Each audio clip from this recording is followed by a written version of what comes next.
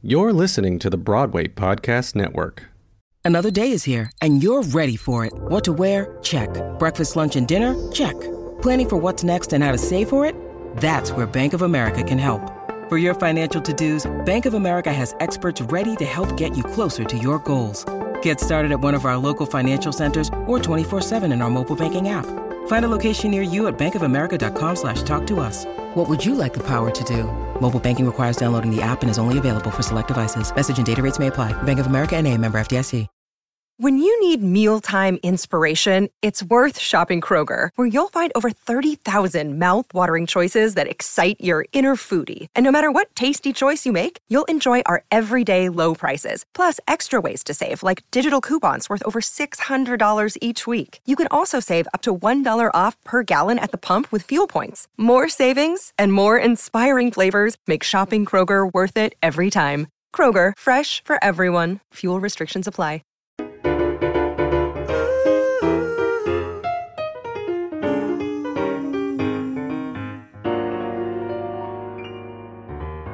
Rona Siddiqui, welcome to Talking Theater Friends. I'm very excited to be talking to you today. So I don't think there's anyone really definitely not in New York and definitely not in the theater world who doesn't know A Strange Loop. But for those like 2 or 3 people who don't, do you want to tell them what the show's about and what you do in it? Okay, so A Strange Loop is a musical about a fat black queer man who's writing a musical about a fat black queer man who's writing a musical about a fat black queer man, etc. And it takes you through his psychological journey as he is exploring. It's very meta, and it's about one's own self-perception and where one fits within the communities that they feel that they should be a part of, but maybe have been ostracized from. And you are I am the music director and music supervisor. Okay, so I love this show so much. Like, unfortunately, I didn't get to see it on Broadway, but I don't think that there's ever been anything even remotely close to Strange Loop on Broadway, like ever. So I mean, this is like a very vague question, I guess, but like, how does it feel to be, making history like every night when you're there with the orchestra and you're directing that show that's so beautiful and so interesting, so groundbreaking and so life-changing, I would say. I would agree with that. I feel extremely lucky to have been a part of this journey. I don't consider myself a music director. I'm a writer first.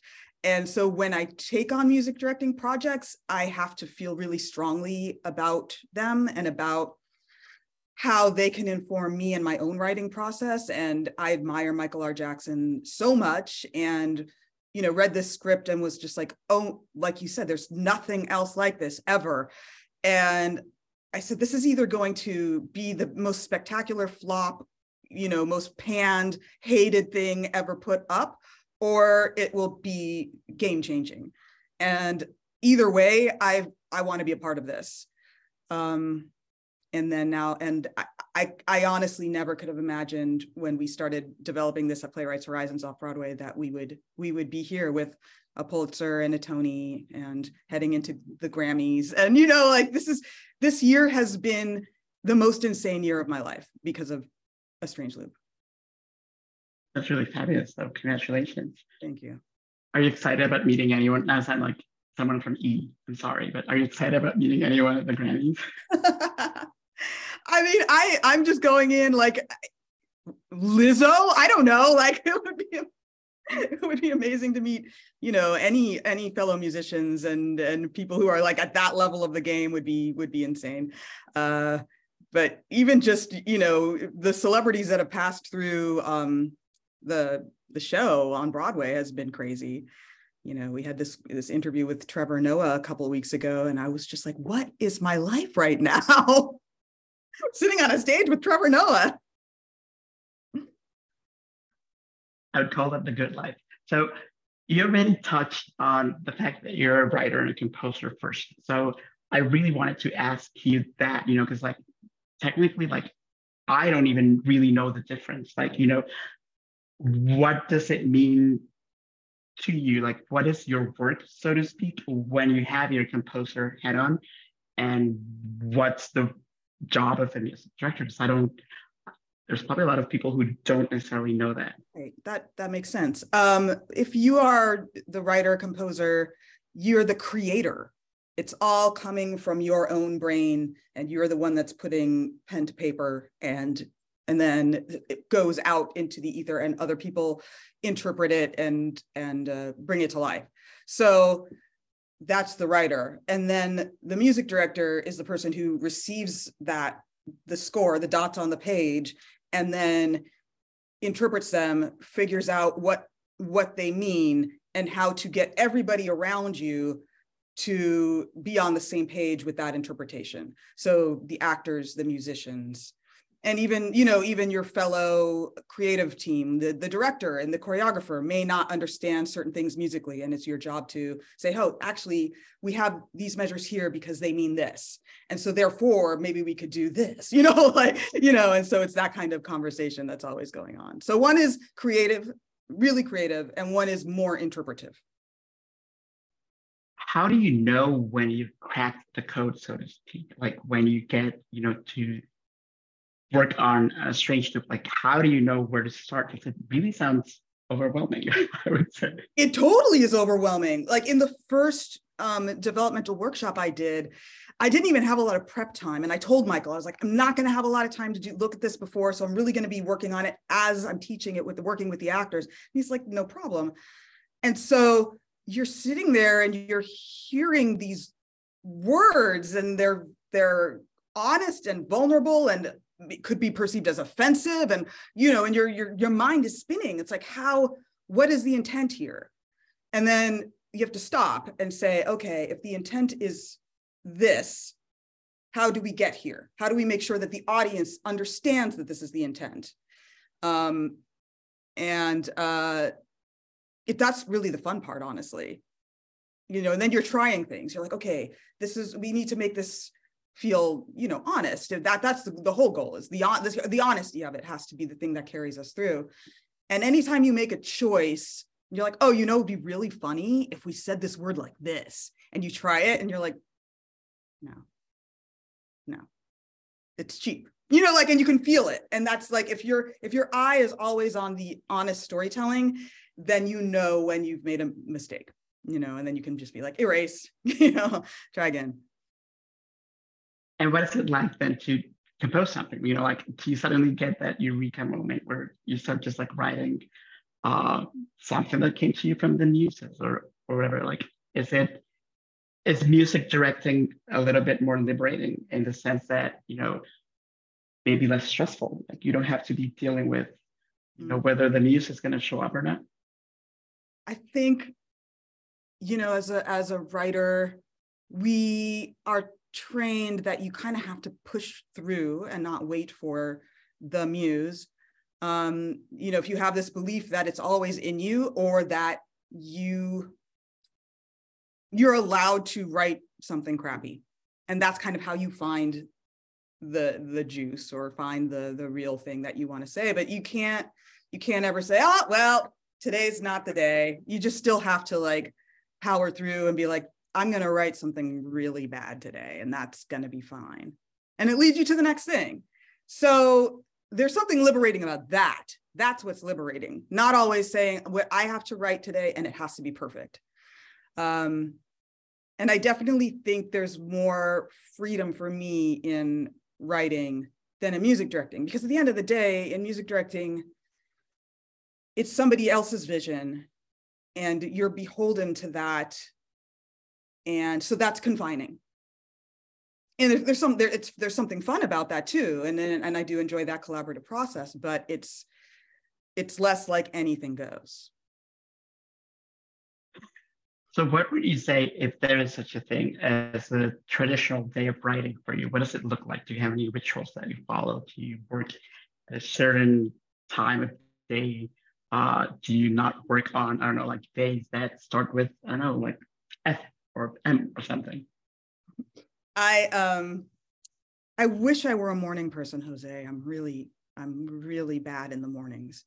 It's just like I will just sit there and stare at my computer and drink coffee and play games on my phone and stuff, and then there's meetings. And so like the early to midday is usually pretty bad. And then I kind of really get flowing and feel like I want to sit down at around, 5, and I want to write in the evening and the night, which is difficult when you're music directing a show that performs at night. So I'll be like, I'm ready to write. Oops, time to get on the subway and go to a Strange Loop. So it's been a little challenging while I've been doing Strange Loop, but I've had deadlines. So it's just like, you don't feel like writing at 11 a.m., but you're going to, it's just that thing. So something that I really love about Strange Loop is that it really, and I hope this makes sense, I feel like it really sonically captures what it's like to be in New York.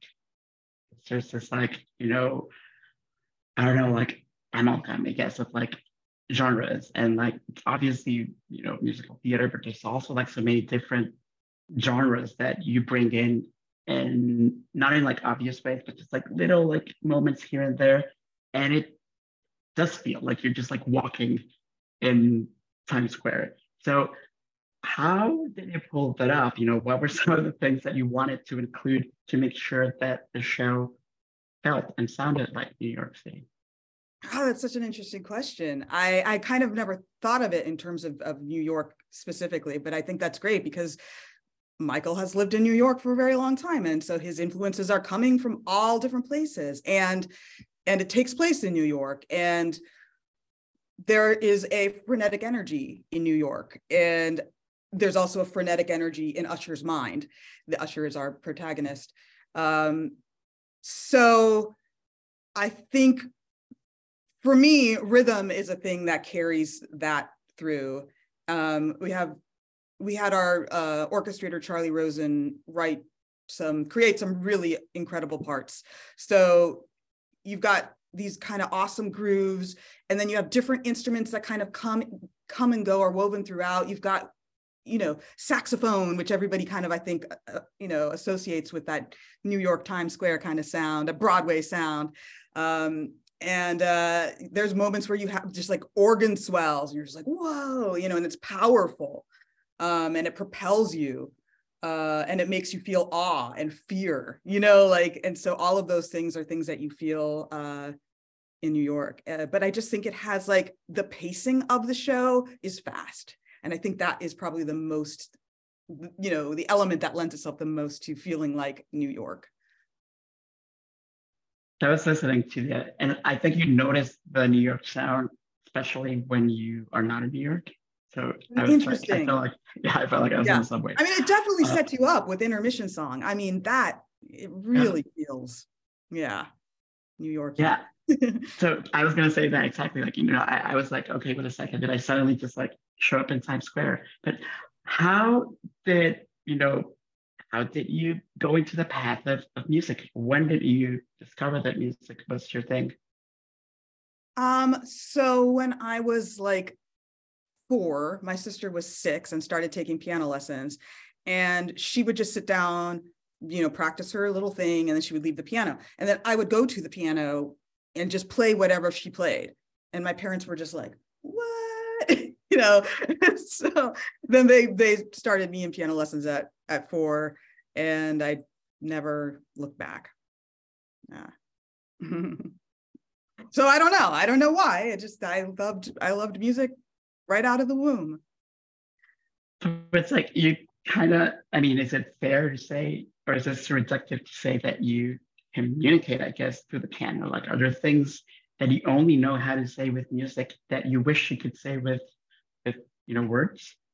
I think it's the most beautiful puzzle and challenge of my life is to use both words and music in conjunction to express things that otherwise couldn't be expressed. It's my greatest joy to be able to try and do that. I love music and I love words so much. Like I'm also like the most, annoying word nerd person. I love all the word games and stuff. So, and then when one can't suffice, you can lean totally on the other or vice versa. And it's just finding that like perfect balance all the time. It's awesome. How do you know when you've got the piece that you're writing then? Like, how do you know when everything just came together?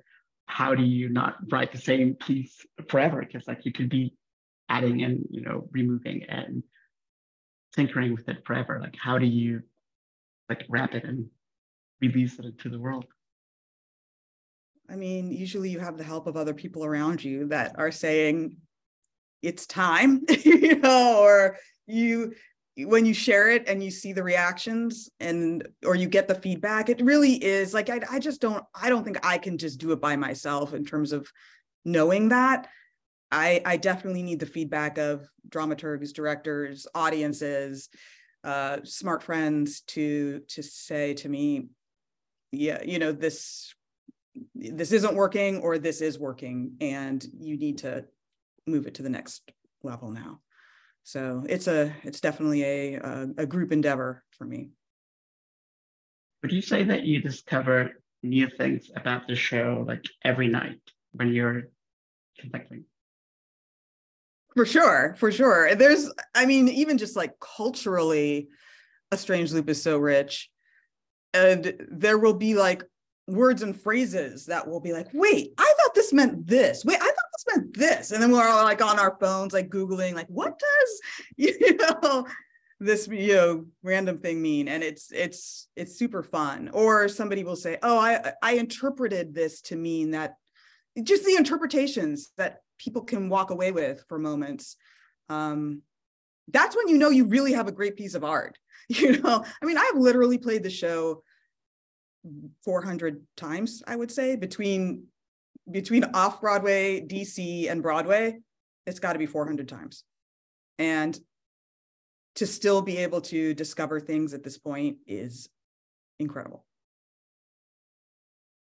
So if you just like play it, like if you were like a sleepwalker, you could totally play the show probably just from like muscle memory, right? Yeah, well, actually, that's scary, Jose, because sometimes my brain will just be like, oh, let's think about this other thing you did today. And I will get through a song and be like, I don't remember playing that.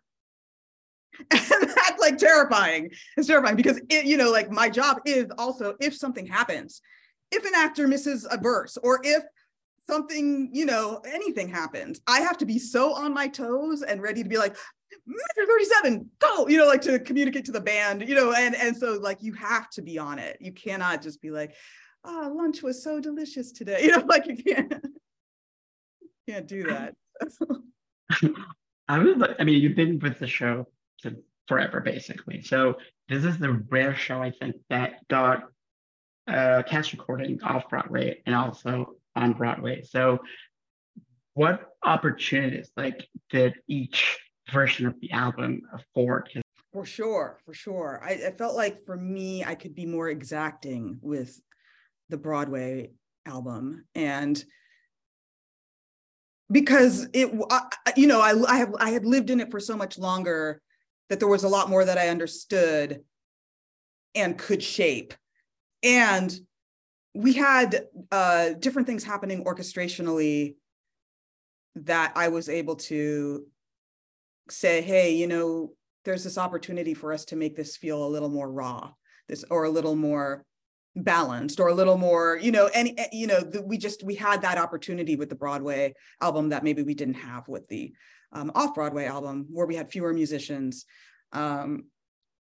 So it was an incredible opportunity. And I'm just so proud of I'm proud of both of them, honestly. But this Broadway album, it just the process felt so satisfying. I felt like everybody was on the same page, just like, we know this, we know what Michael is trying to say, and we can all execute this. We all come in to do this job. And it just felt really, really good.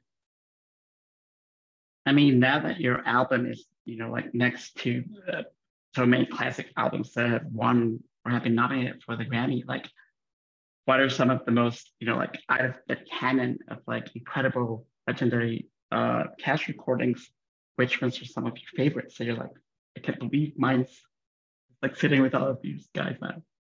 Oh my gosh. Like there's so many. I grew up on a lot of the huge orchestra ones, like the old West Side Story and the old Guys and Dolls, and all of those were the ones that in my mind were just like legendary. But then, of the contemporary ones, like Passing Strange and oh my God, Spring Awakening. Like Spring Awakening is actually one of my favorite contemporary musical theater albums that I listen to. So, if you're thinking of kind of the more rock canon that we fit into, those are the ones that Spring Awakening, Passing Strange. Love those. Is there a piece of music or like song that you love that you, I don't know, that's like the most perfect thing that you've heard that you wish that you had either come up with it or that you could pick the brain of the people who compose it and who sing it, for instance? Well, obviously, Sondheim, it's like, where do you even start? There's too many moments. And I think, I have Merrily on my brain because I just went to see it, and I cannot get those songs out of my head right now. And it's just kind of thinking about certain lyrics, I'm just like, and he's got these like triplicate rhymes, and each one has such specificity, and each one lands so hard. And it's like, that's what you aspire to, that every word and every note has so much specificity in it. That's the goal. That's always, Sondheim is the goal. Not to sound like Sondheim, to use the tools, to use the skill, yeah. Right. To like reinvent, to like make a new hat, basically. Right. Yeah. It's not about mimicry. Yeah. So I love when I saw it off Broadway. Strange Loop is a kind of show that also like brings audience members that aren't usually welcome into theater. And I wonder if you have like any favorite or very memorable exchanges that you've had with people who've seen the show and then talk to you about what it meant to them. Yeah, the reactions are so strong when people come out of the theater. They really feel like they have taken Usher's journey. And I will reiterate that Usher is a fat Black queer man. And that when I say everybody has it, like it doesn't matter who you are and what your specific demographics are. People find themselves relating to this character because everybody knows what it feels like to not be accepted fully for who you are. And so I have just had people from all walks of life just weep in my arms after the show. And then go on to say, this has changed my life, and I'm going to think about this in a different way. And I will get messages from, weeks after people have seen the show saying they're still thinking about the show. This is a normal occurrence.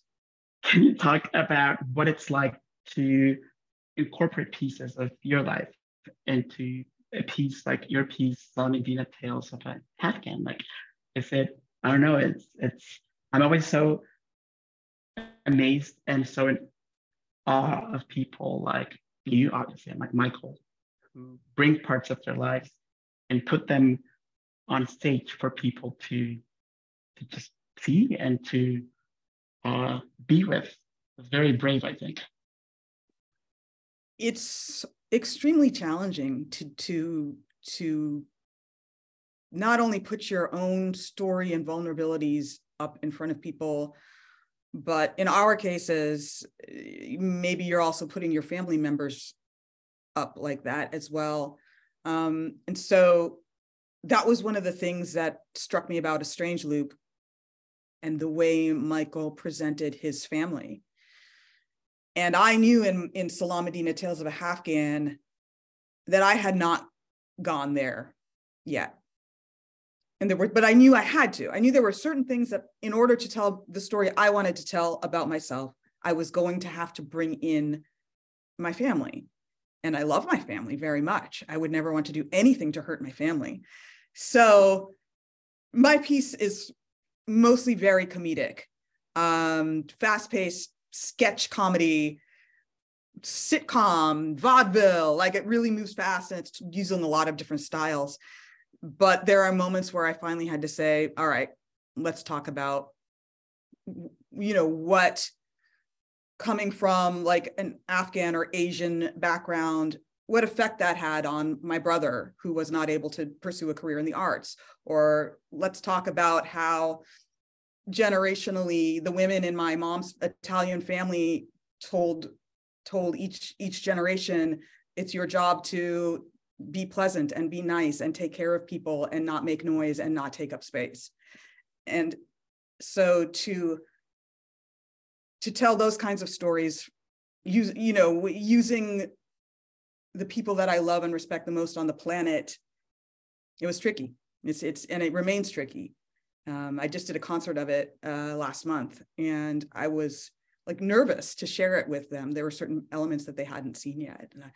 And I was just like remembering when Michael's parents first came to see A Strange Loop for the first time. And I was so nervous for that. And we all came out into the lobby after just to meet them and see their reaction. And all I remember was they were just beaming with pride. They were laughing and they were just in command of the whole space and just overjoyed that they could share that moment with their son. And that moment was something that helped me push through. That they could see the bigger picture, of what Michael was doing. It's totally look, our kids made a hat, right? Exactly. I wonder if you could pick, maybe this isn't a fair question because you're a musician, but if you could pick an instrument that would be like your motif and like the score of you in the universe, what would that instrument be? It would have to be, even if you took away words, it would have to be the voice.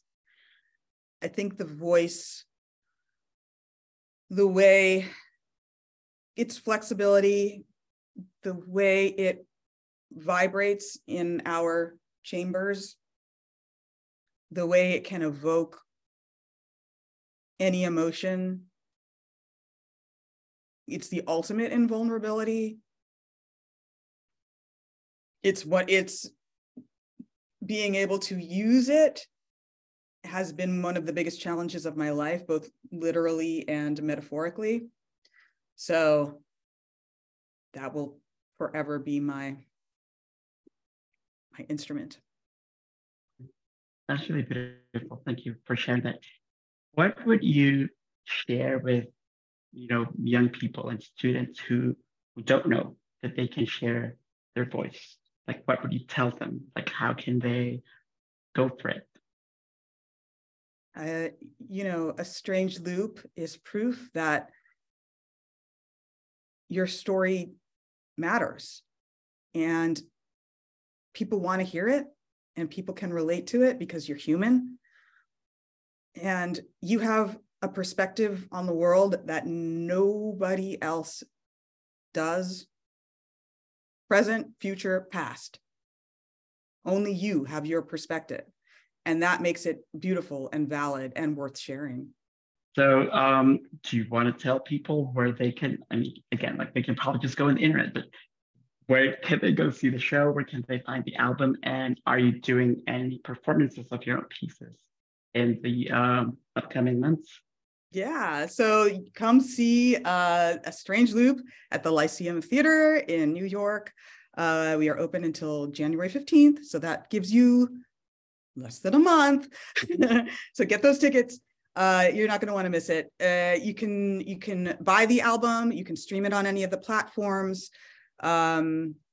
And then I have one of my shows is opening at the New Victory in February called Hip Hop Cinderella. So that's also on 42nd Street in Manhattan. So come see that. And yeah, that's what's happening. Well, thank you so much, Rona. Happy holidays and happy new year, and break all the legs. Hey, thank you, and happy holidays to you. Thank you so much. Bye-bye. Bye.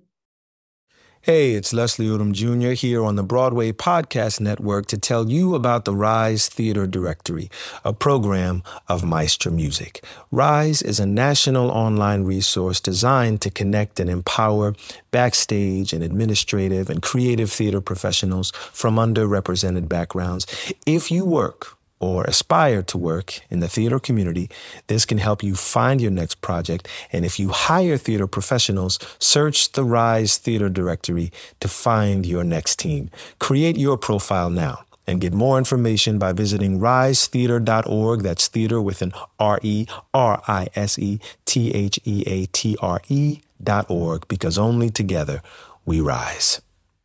Lucky Land Casino, asking people, what's the weirdest place you've gotten lucky? Lucky? In line at the deli, I guess? Aha, in my dentist's office. More than once, actually. Do I have to say? Yes, you do. In the car before my kids' PTA meeting. Really? Yes. Excuse me, what's the weirdest place you've gotten lucky? I never win and tell. Well, there you have it. You can get lucky anywhere, playing at LuckyLandSlots.com. Play for free right now. Are you feeling lucky? No purchase necessary. Void where prohibited by law. 18+. Terms and conditions apply. See website for details.